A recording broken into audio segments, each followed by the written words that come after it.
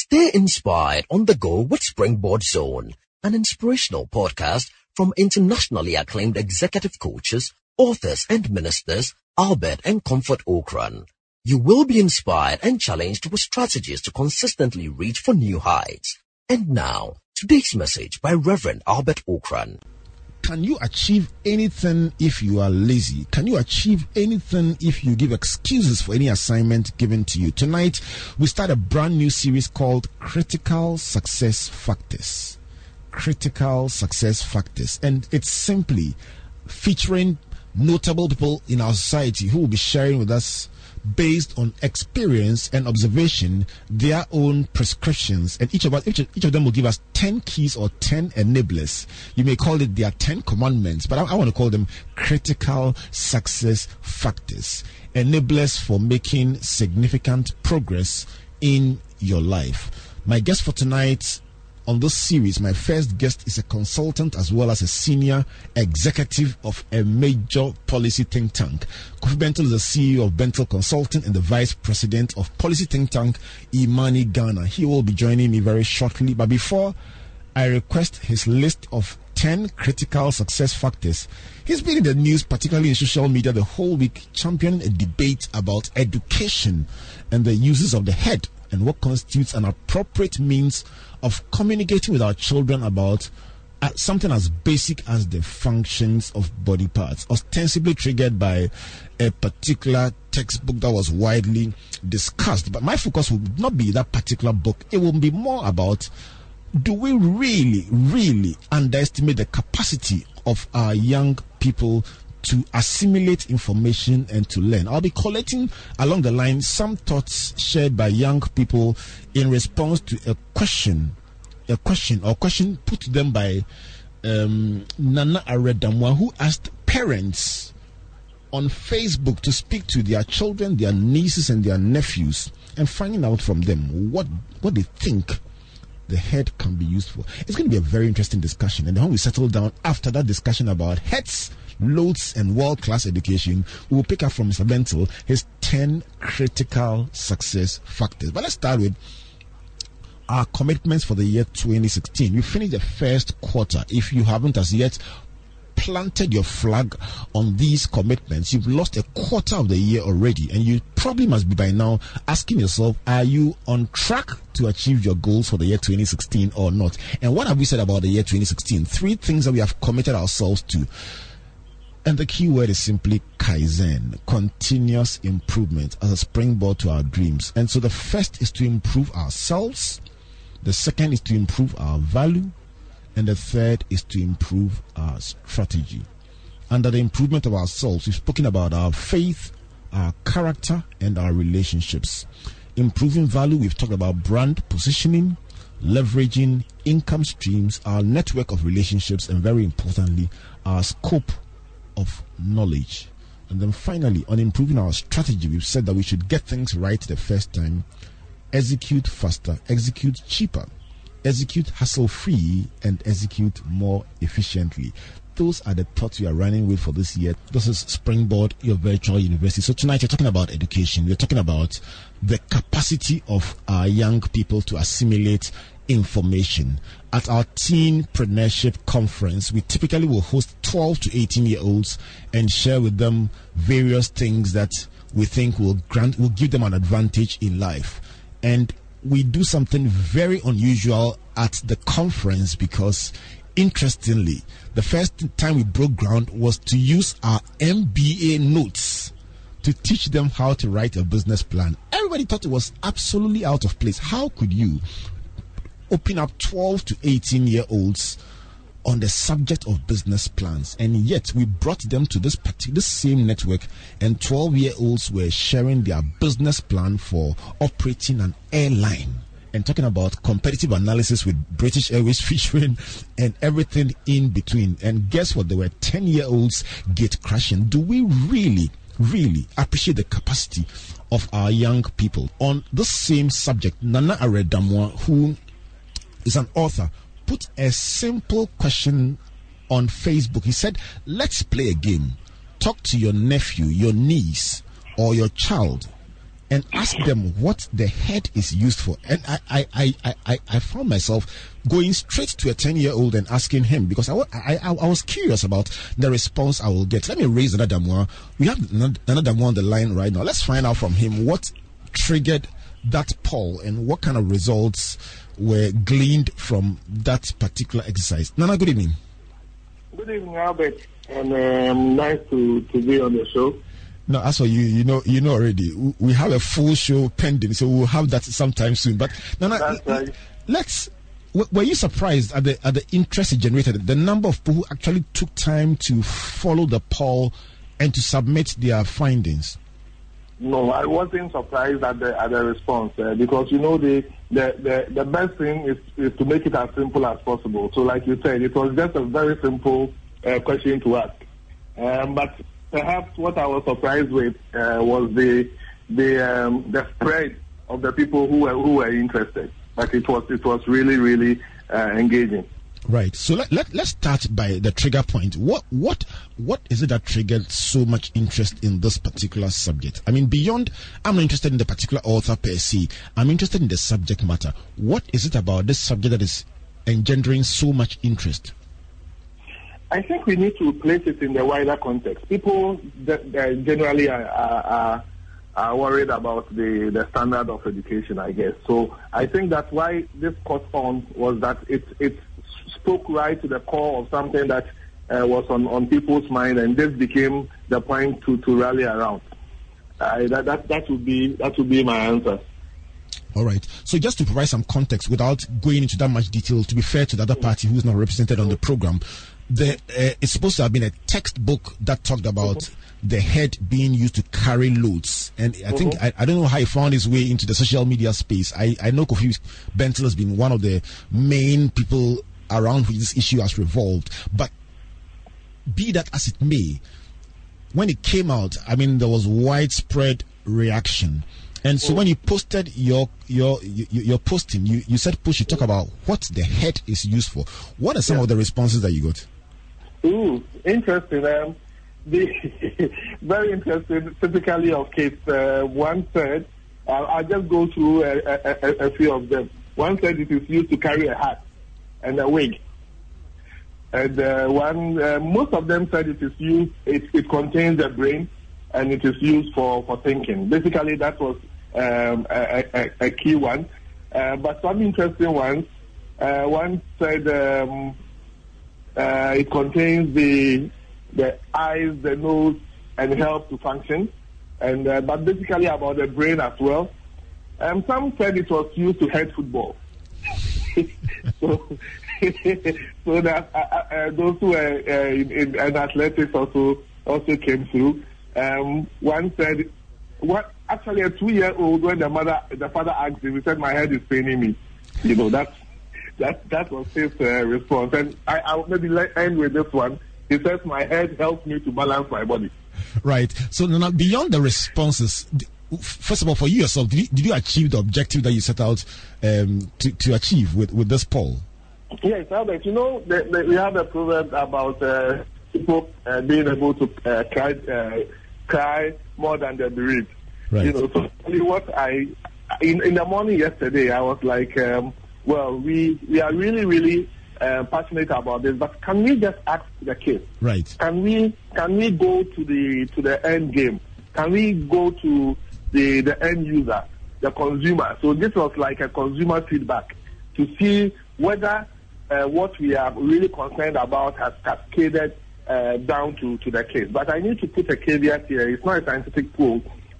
I don't think we would have gone through the entire pyramid of our society, because you need to know those who are on Facebook and to see whether it covers the entire spectrum of our societal class. But it was really to look at the kids themselves and to see how they are feeding back from what has been taught them in school. Right. So just to pick up on the final point that we would like to interrogate, do you think, from your perspective or your opinion, do you think that we give enough credit to young people in terms of their ability to assimilate information? So let me just be personal. So yesterday I also had shared that when I was going through, or when my wife and I were going through marriage counseling, our counselors told us never to use baby language with our kids, never to underestimate their intellectual capability. So right from their infancy, we've always spoken to them as people who can appreciate what we are telling them. So we actually underestimate the potential and the intelligence of the kids, especially the kids of today. And once we are able to engage with them and in the totality of their intellectual capacity, I think that they can be much better than we ever were. Thank you very much, Dama, for joining us, and I'm sure that we will get a chance to do an extensive discussion, not just about this subject, but also about your writings one of these days in the studio. Thanks, Albert. Right, remain blessed. Nana Aredamwa is an author, and he put together a very interesting discussion on social media yesterday about the issue of the head and its various functions. But I'm going to take a different angle, and I'm going to pick it up with Comfort Okran here in the studio about our teenpreneurship conference and the ability of participants to assimilate subjects that people post-university will sometimes struggle to grapple with, things like business plans, CV writing, project management, presentation skills, and yet these teenagers just easily just grab them, run with them, and are able to make very serious presentations that often surprise high-end corporate people when they visit this conference. Comfort, what is your perspective? Is there some elasticity that we are not exploring or something? I for this particular query, I would bring a little bit of my linguistic background here. Now, it is believed that, or it has been shown over the years through research, through actual happenings on the field, that if you expose a child, the child doesn't know anything. The child is we call it a black box. There's nothing in there. But if you expose a child to just one language, the child will learn one language. Expose a child to 4 languages, the child will end up learning 4 languages. It's basic. That is how children are made. They are elastic. The way we mold them is what we get out of them. So when they say train a child the way he or she should grow so that when he is old, he will not depart from those ages, it's because of the elasticity, the capacity that God has put in us as children. And and therefore, the opportunity to educate someone, or the opportunity to expose someone to information, and the information must not be stereotyped. The information must be giving that these are possibilities, and therefore giving that kind of exposure. The person now has the opportunity to put 2 and 2 together to come up with something big. In this particular space, it's like you limiting the child. You are telling the young person that this is where you are going and that is where you must be. And for me, there's something really not being done well in this particular instance. Right. So the picture that we paint, the perspective we give determine how high the child would go. So if you bring us to our teenpreneurship program, our teenpreneurship program does not believe that the child cannot learn certain things. So we teach them finance, and we teach them finance, including how to save, what funds are supposed to be used for, what's the best way to do things, so that they would know how to deal with their finances when they grow up. It's not now that they are now learning that, if you have 4 cedis and you spend 5 cedis, you go into debt. They already know that. So we teach them finance, we teach them business planning, we teach them public presentation. We ask them themselves to be in charge of the program, and so on and on. And we give them an elastic capacity. I think the thing I like most about teenpreneurship is the fact that if you, when they are going home, we give them little projects to go and do, and at the end of the week, you just amazed at what they come up with. But one possible solution to all this is to actually put the children in charge of their own curriculum development. I tell you, and you'll be surprised at what they'll come up with. Honestly, I think that really, if the children were designing their own curriculum, adults would be pleasantly surprised at how much they are able to do. I'm going to take a break right now and bring the song Indescribable by Kerry Ashad. And when I come back, we'll settle to our main agenda for today. That is the critical success factors. We just wanted to bring out this issue of education and punch the issue a bit. Are we taking these children for granted? Just maybe if we interrogated them a bit more and found out from them what they want and what they are capable of doing. I had a pleasant surprise in visiting children's service. I grew up in the Sunday school era where children's service is done in a particular way. There's a lot of patronizing going on. It's assumed that children, all they know is stories. But I found out to my pleasant surprise that these days, the kind of debates, the kind of engagement, the scenario modeling that is taking place in children's service, please, I mean, with they playing their own instruments, they getting fully involved in delivering the service. If you're still using the old school model, maybe that's why the children are looking elsewhere. It's just a different world out there. I guess for tonight, Kofi Bentil is the CEO of Bentil Consulting and also the Vice President of Imani Ghana. We've gone over to Nana Damwa to find out from him the results of an interesting poll he did on Facebook. Supposedly informal and relaxed, but people took it like World Cup and people are still posting even as we speak. I must tell you this, the moment I saw it, I went straight to two 10-year-olds. One said to me, the head is for thinking, it holds the skull, it contains the brain, and it helps you tell what is in your surroundings. I said, whoa, this is serious stuff.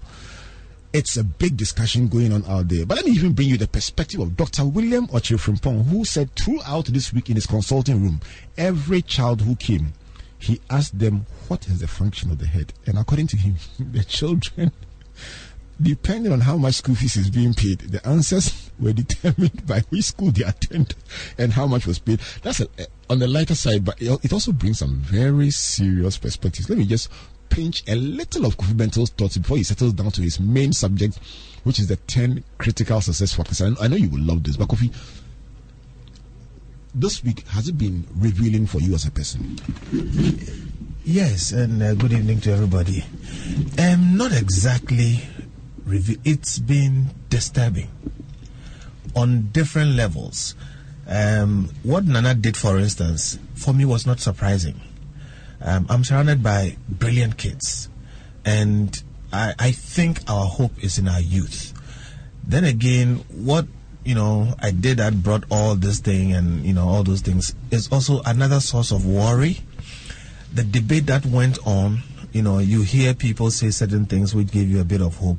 You hear people also say certain things which, it's okay to disagree, but sometimes there's a certain level to which gives you worry. Mm-hmm. All right? Some of the defenses being given. And you just said something about what doctor said, that depending on how much school fees you are paying, you get a certain amount of, or a certain kind of, response from the child. I do believe without, doubt, that Ghanaian kids are smart. You meet some kids who are supposedly deprived, you ask them certain things, and the way they will approach it, you realize this guy is smart. But somehow, by the time they get through certain aspects of our education system, they lose something.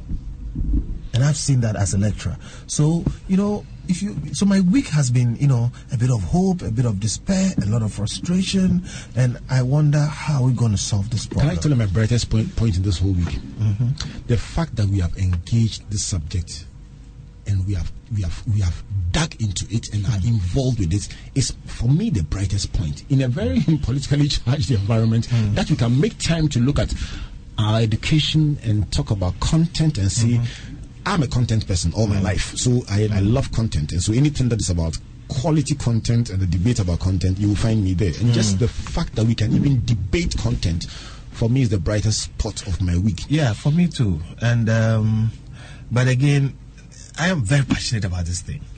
And yes, it went very far. I had calls from the US. I had people getting to me from all over the place and saying all kinds of things and showing me how it is worse in certain situations. Then you have these bright spots about what can be done. Okay, we just learned that Liberia has outsourced its whole primary education system, okay, to a certain basic school system which is privately run. So you have a lot of discussion in that area. And I think this thing about content, curriculum, pedagogy, that is how you teach, okay, should be front and center. Because we are spending millions of dollars and we are not getting the right results. But I think the answers are out there. So it's a good debate. It's really deeper. And sometimes I'm a bit hesitant to take it on. But I think we should take it on and we should find a way to get to the bottom of it because our kids' lives are at stake here. Earlier on, we were talking about teenpreneurship. And then maybe let me swing over to a WhatsApp posting, some discussion that I saw about other countries and their curriculum. Mm-hmm. You were involved in that discussion as well.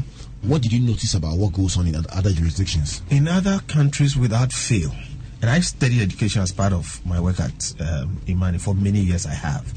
And we've studied many countries, good, bad, in the intermediate. Without fail, all the developed countries take the formative years of their children as extremely crucial. And that is where they plant certain things which they later unravel. Right. Okay. They later unpack. Okay. And you'll be amazed. And some countries actually have come to the conclusion that children learn better by not being instructed directly. Right. So in Finland, for instance, a child goes to school at 7 because they believe that between 1 and 7 you should be with your parents where you're most secure. You should be in an atmosphere that there is no pressure. 7 p.m.? No, 7 years. Okay, right. 7 years before they go to school. Right. And you should be playing. Your imagination should be fired. You should have no stress. Okay? You should pick things up. Be carefree and just breeze through because it builds confidence. It builds all kinds of things into you. And then when you get into the structured instruction system, okay, you are able to grasp things better, ask questions, you are more, a bit aggressive, more, right. All those things. And they are scoring the best in the world. Okay, I have had a conversation with a 5-year-old in the US. And I didn't go into the conversation. I saw 2 kids discussing death. And I was fascinated. I was sitting at the dining table, and these 2 kids were discussing death. One of them had a grandfather who was sick and basically I think was going to go off. And the 5-year-old was telling telling the other, child that, my grandpa is going to die, and it's because of this, it's because of that. It's okay. Right now they're trying to help him out, And I'm like, what? No emotions. She's just like, it's going to happen. But right now they are helping him to get through the pain. 5-year-olds discussing death. So, without doubt, the developed countries take their children seriously. And Nana Redamna said something which I also have noticed. When my kids were growing up, well, they are still growing up, but I noticed something. If you don't tell them the truth, they keep coming back. Right. They will keep coming back because somehow they can detect when you are, telling them something which is less than the truth. So, one of the ways we go through, peace with our kids is when they ask you a question, tell them the truth, nothing but the truth, and the whole truth. So help you God. Yes. So our kids are smarter than we think they are. You said something, you are going to do something. Now we are hoping. There are so many things to do today. Right. The dogs thing. I'm quite interested. No, we have much. I probably must put him on the line just before we wrap up on this. But I'll do that at the end of the show. So our discussion for tonight actually is the beginning of a series. The reason why I sparked this one is because we are talking about critical success factors, and I just couldn't help telling myself that, probably the foundations of our education are so critical to our success that we just can't gloss over this. It's a topical issue, so I wanted to give half the show to that before we settle down to our main agenda. But today marks the beginning of a series we're calling Critical Success Factors. So we are bringing together notable people from different walks of life to tell us based on experience and then based on observation. Anyone who is a very good observer can string together commonalities between the different people that you've observed, climb the ladder of life, and what they have in common. And so I'm going to ask you to walk us through, in your opinion, 10 factors principles, prescriptions that ensure an individual's progress.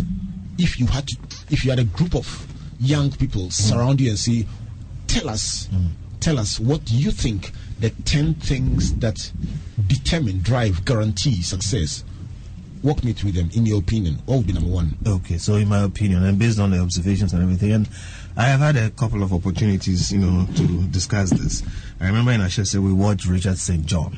It was one of the things that we sent to every student, Understanding Success in 3 Seconds. You can Google it, Richard St. John, and so we've had to discuss this. But I'm taking this not from any book, but from everything in my own opinion. The first two are what I call the two graces. They are matters of grace. You don't have much control over them. The first is your birth circumstance. Okay, who you are born to. You may be born to royalty. You may be born to a poor home. You may be born to, a very rich man. All right? You don't have any control over that. It's a success factor. So that's the first grace. That can open a door to you that you didn't necessarily work for. But yes. Can give you a good start in life. It can, but the opposite is also true. Right. I have found that indeed, if you are born into affluence, it can have a devastating effect on you, on your thinking, on your, world view, on your appreciation of what is important in life, because things tend to be put on a silver platter for you.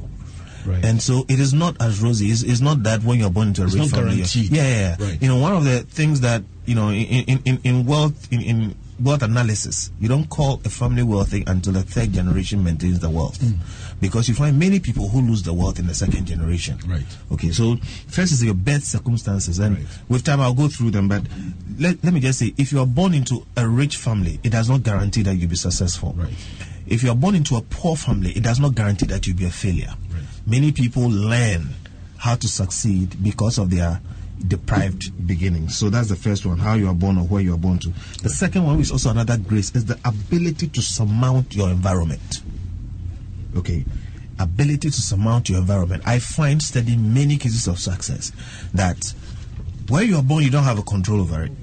But anybody who will succeed, whether you are born into a rich system or a poor one, in a rich country or a poor country, in a war-torn country or a first world country, you must, as a person, surmount, conquer your environment and whatever it places at your disposal. If it places easy things at your disposal and you don't conquer the ability to go over them and find things to do for yourself, you will succumb to that thing and you would expect everything to be easy. You will fail. So that second grace is a certain innate ability which allows you or gives you the wherewithal to conquer your environment. I'll presume that the first one, you have no control. The second one is learnable. Some of it is learnable, but there are attitudes. Okay, so I have found, in reading all kinds of biographies, that there are some people who just settle. Okay, they are born into a rich home, they settle into it. They are born into a poor home, they settle into it. I have seen people who have sold Yokogari for 25 years under the same shed. And the Yokogari runs out like 10:30. And people are angry that they don't have some to buy. I'm like, why don't you expand this thing? So people settle. So part of it is innate, and then the other part too you can learn, right? And I think as we go down, you see where the changes come in. So these are the two graces. Right. Then where it really starts becoming personal to you, first, okay, critical success factors for success. Formal learning. And that's your number 3. That's number 3. Right. Formal learning is subjecting yourself to a structured system of instruction.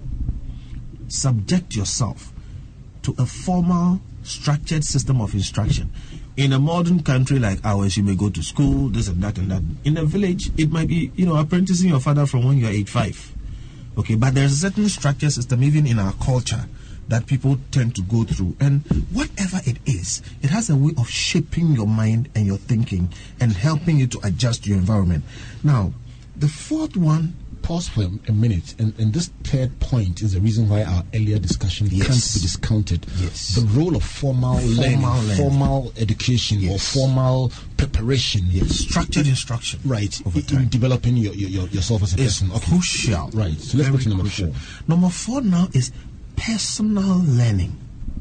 Right. My favorite. Personal learning. What you learn in school teaches you the basic things that people expect you to know at an average level. It will never make you rich. Personal learning, the things you pick out of your environment, you pick from friends, people, you pick from elders, the things you yourself go and read, the things that you will not be examined about, okay, the things that your curiosity leads you to. And this must be a lifelong thing. Many of the great people, many of the successful people that we follow, we read about and all those things, got where they got, not by formal learning. Formal learning only provided a base for them.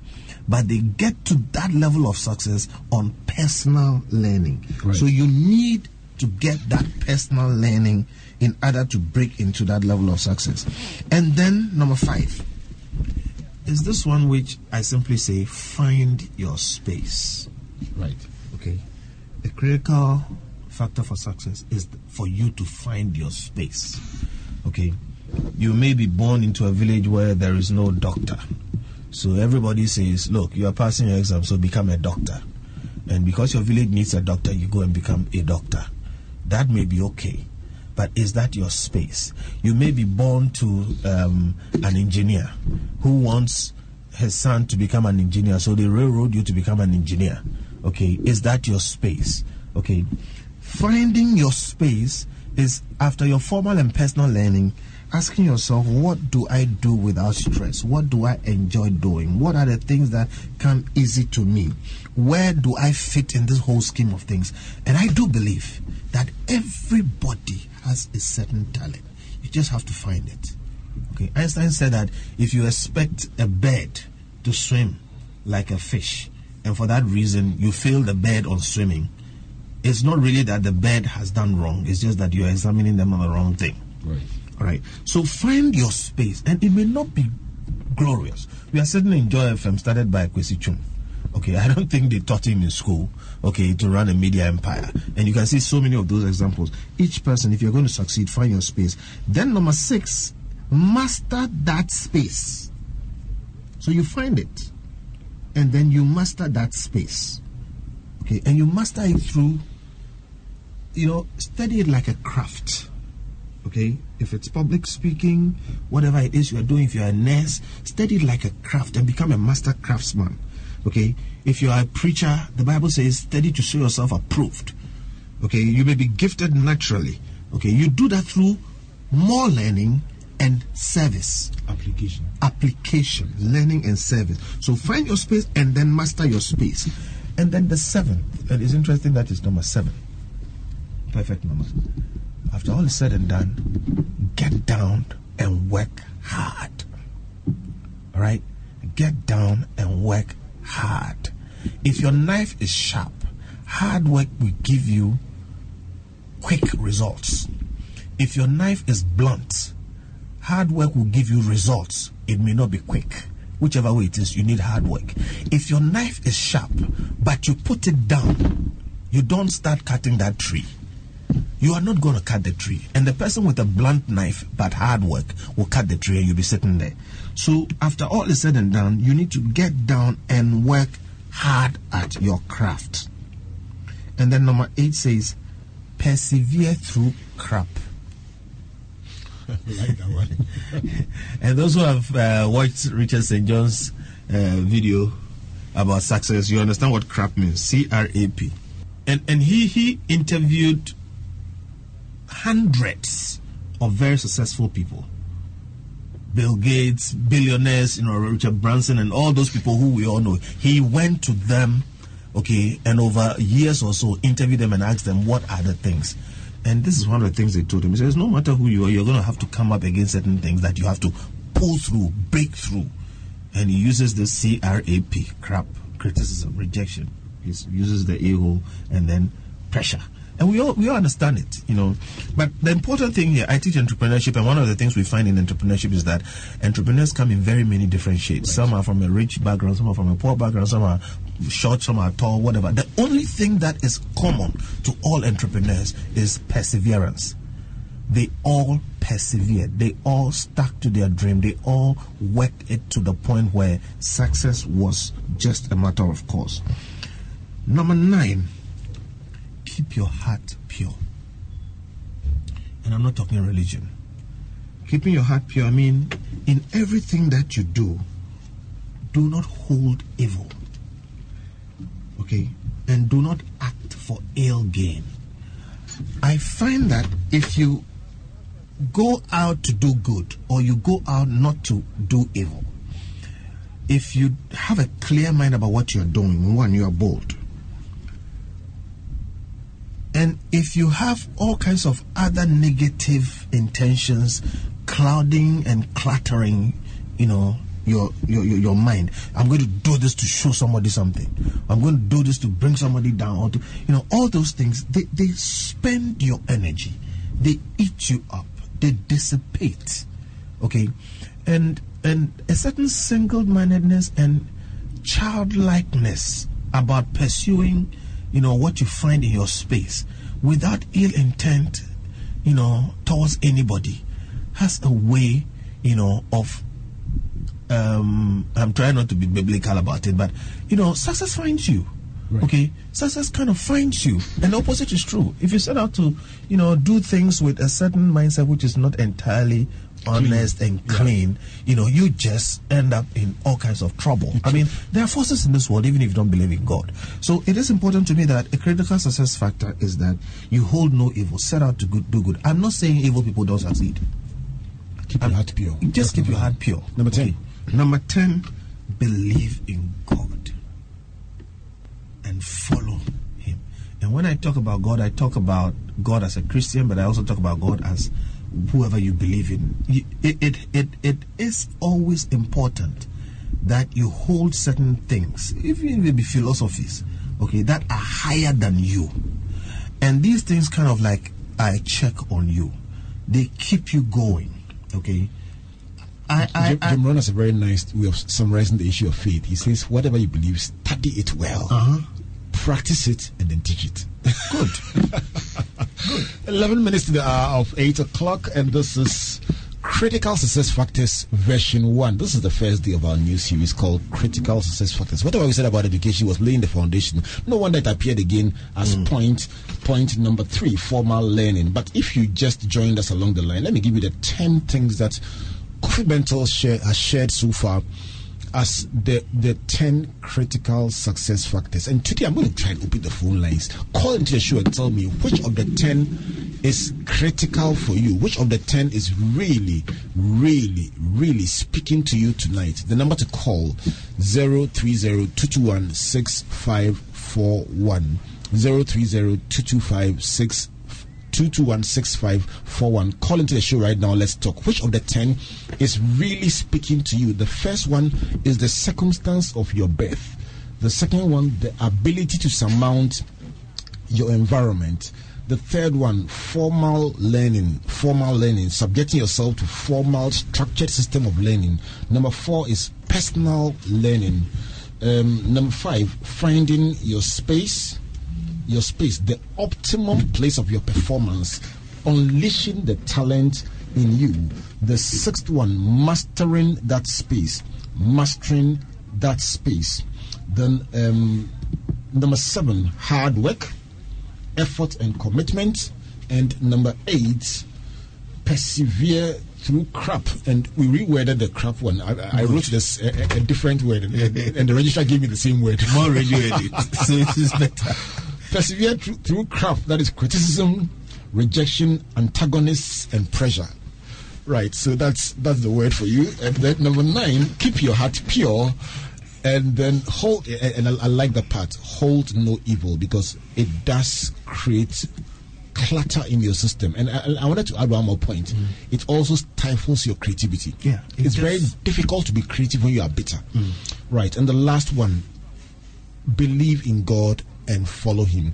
When you call into the show, I'm going to ask you which of the 10 is your favorite and why. Kofi Bentil is my guest, the Vice President of Imani Ghana and the CEO of Bentil Consulting. Forgive me about that one, Bentil Consulting.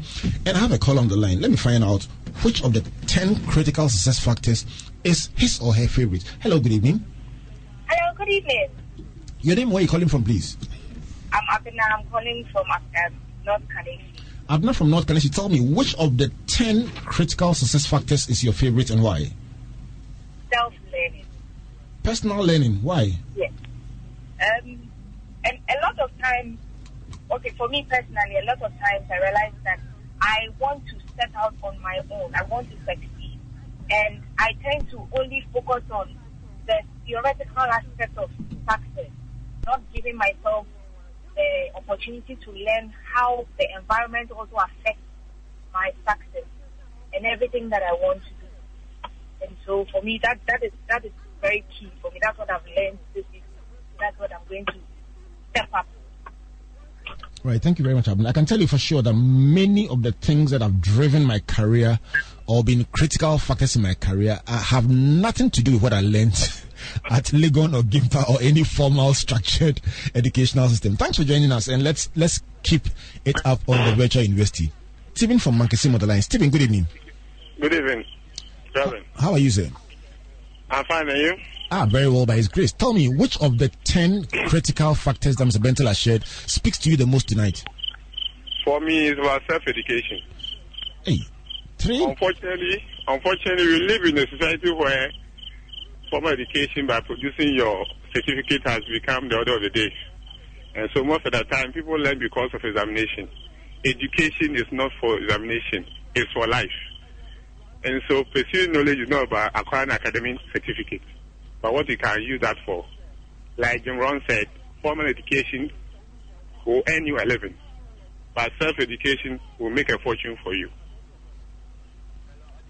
Right. Thank you very much, Stephen from Mankesim. 030-221-6541. Hello, good evening. Jesse from Teshinungwa, good evening. Hi, good evening. Jesse, which one would you give your vote to? Well, first of all, I'd like to say the program is a really interesting and very educative. Mine has to be personal learning. Right. Yeah.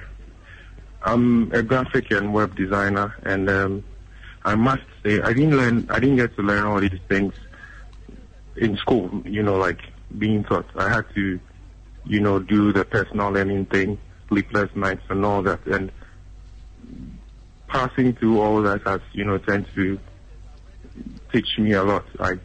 I'm able to do lots of things which, under normal circumstances, I think I wouldn't have been able to do if I hadn't taken on a personal attitude to learn certain things by myself. So, thank you very much.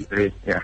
Thank you very much, Jesse from Teshinungwa. Let me, Manasseh, I've pulled Manasseh Azuria winning to the studio. Manasseh, tell me, which of the 10 critical success factors is speaking to you this evening? My personal learning, because from my experience back at the journalism school, what really helped me a lot was when I discovered some books. And these books were publications from award-winning stories in the US. And I read them cover to cover. And so by the time I completed, I had a different perspective to journalism beyond our borders. And it has helped me a lot. So personal learning, I think, it goes a long way to set you apart from the rest in your class or your group. Right. Kofi, are you surprised at the overwhelming choice of personal learning? No, I'm not, because what it does is it affects all the other areas. Right. Yeah, it affects it. However, to get to the point where, something like Manasseh, before you get to the point where you even develop the attitude to read something that you're not going to be examined on, right, you'd have had to break through the limitations in your environment. Let me take Dr. Nanadas Gansa, right, an anesthesiologist calling from the US. Oh, I think I have. Hello. Okay, Dr. Gansa, good evening. Hello, Dr. Gansa, good evening. Good evening. Right, I know you are listening from Kentucky in the US. Tell me, which of the 10 factors is speaking to you this evening? Finding your space. Why is that important for you? because once you find your space, the sky is the limit. Right. And lots of people, I know it's tough in Ghana to get the best education you need, but finding your space is the most important thing. Right. There are people who never find it their whole lives. There are people who find it very early. But believe me, once you find your space, the sky is the limit. The sky is not even the limit. You've been a medical doctor all your life, and this year you've gone into photography and into writing. Has your life changed completely? Totally. Right. Totally. All right. Totally. And you know that, Albert. I know that. We'll talk about that another time on the show. Thank you very much. All right. You're welcome. All right. Thank you. My regards to Kofi. I'll tell him for you. My regards to Kofi. I'm really enjoying the discussion. All right. Kofi is enjoying the show. Thank you, Doc. Hope to meet you soon. Okay, bye. Right. So Dr. Gamasa is an anesthesiologist, and this year he just decided to explore writing, and he's writing every single day, writing a new thing every day, writing short stories, and it's just and photography is absolutely fantastic. So I'm not surprised he's choosing finding your space. Pastor Ransford, this whole discussion, what are you picking from it? The 10 critical success factors.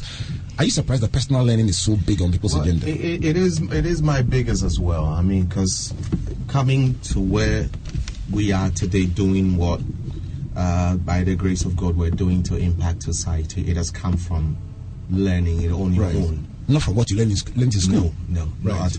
Not at all. And for me, that's the thing. And like Kofi Bentil said, it pulls all the other factors together, right, to make you become a complete person. Exactly, the holistic person that can impact society positively. I think you've had a wonderful show. Kofi, take us home in 10 seconds. What should we be thinking about when we think about critical success factors? You know, we all have a purpose for being around here. Right. And the Bible says 7. 70 years is what you've been given. I mean, if you are blessed, you go beyond that. We need to have a certain mindset that we ought to leave some footprints before we go. One word, legacy? Well, legacy. My name is Albert Okran, and on behalf of Comfort, Amos, and Matthew, God bless you, God bless you, and God bless you. Good night.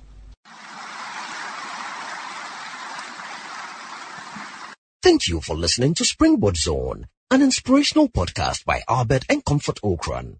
Like our Facebook and Twitter pages at Albert N.E. Okran and Comfort Okran A for free resources and information about our itinerary, conferences, and media broadcast. For speaking appointments, email albert.okran@icloud.com or SMS or WhatsApp us on +233 24 9999 You may also subscribe to www.albertokran.com, amazon.com, or your favorite online bookstore for copies of our inspirational books and audiovisual materials. Until we come your way again, always remember, you are blessed indeed.